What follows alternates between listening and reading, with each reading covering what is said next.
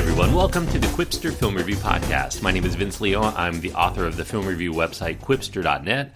Thank you so much for joining me, and I hope that you enjoy this review. If you do, I do encourage you to go check out over 4,000 of my other reviews in written form at Quipster.net. That's QWIPSTER.net. Don't forget, I also have a side podcast for films of the 1980s. It's called Around the World in 80s Movies, and you can find that any place where you're listening to this right now. Just do a search for that. Today I'm going to be looking at the latest film from Pixar Disney. It is called Coco. It's an animated fantasy adventure, and it is PG rated for thematic elements. It runs an hour and 49 minutes.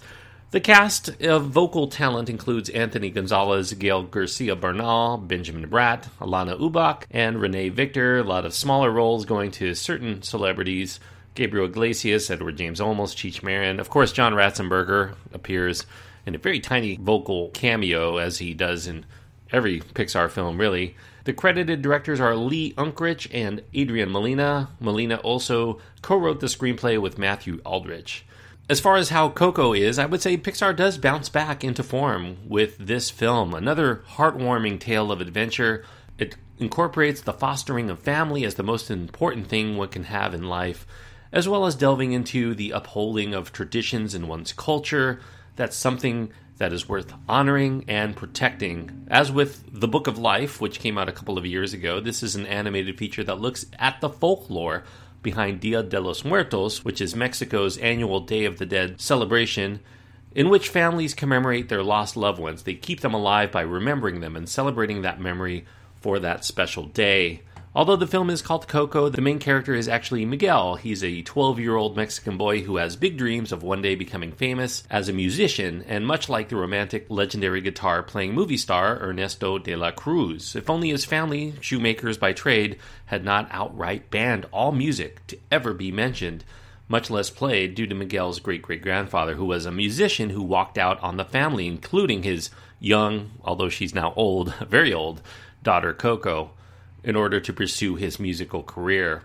Miguel tries to sneak in a practice session only to be caught and find his prize guitar smashed to bits, but he's still willing to continue his passion. He then sneaks into the mausoleum of none other than his favorite idol, Ernesto de la Cruz, and snags his famous guitar from there, only to find that playing the instrument immediately channels him into the land of the dead, where he meets his deceased ancestors that his family always honors for the Day of the Dead, including Mama Imelda, who had the man of mystery actually walk out on her. Miguel's going to need a family member's blessing before sunrise in order to return to the realm of the living, but to do that, he has to see if he can patch things up between Imelda and his mysterious long-lost great-great-grandfather, who just might be somebody he's admired all along.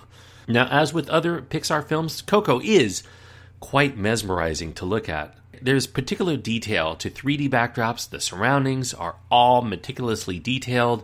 It is truly immersive. This is a tapestry of environments, if you will, especially when the action takes place while Miguel's traversing through the metropolis known as the Land of the Dead. Also of note in the visuals department is the design of the skeletal characters known as calacas. They're mostly comprised of skull heads and bones, but they're all conceptually distinct enough in their appearance to tell them apart, and the film offers an array of expressive personalities to further give these calacas each a uniqueness, despite their homogeneity in their core design.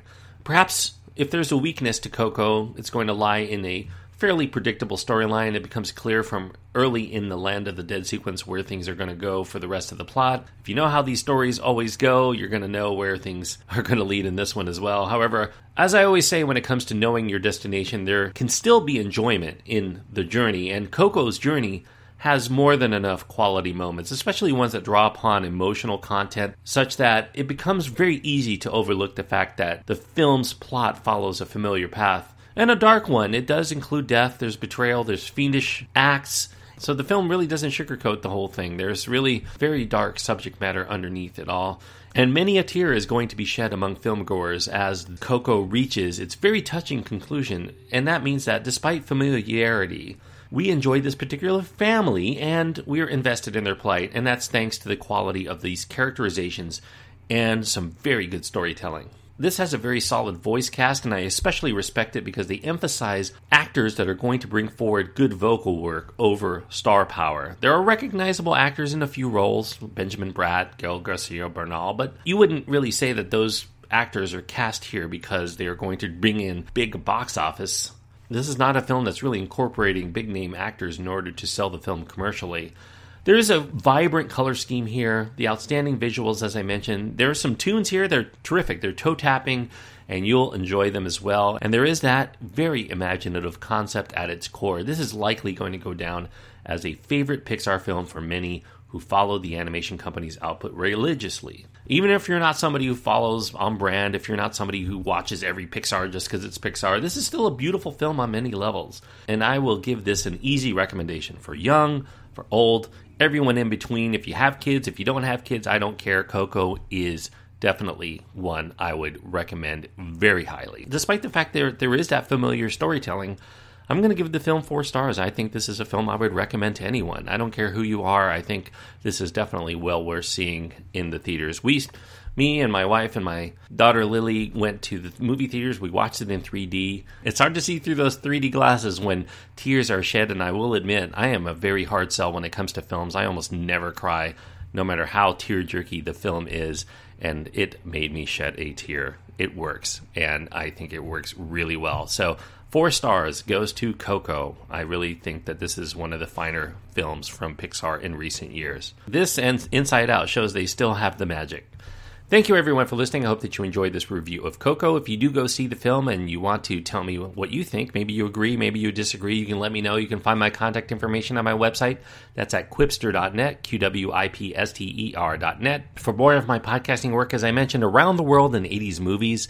And you can also find me as the co-host of the In Session Film Podcast Extra Film segments. Go to InSessionFilm.com for more details on that. Trying to get back into the swing of things as far as getting some reviews on this show, at least while I can. It's going to be a very busy time for me in the very near future, so I'm going to try to get back into a regular schedule, but until then, it's going to be a little bit sporadic, but we'll settle in. I promise you that, and we'll keep going on the Quipster Film Review Podcast. Until then, thank you everyone for listening. I hope you enjoy your time.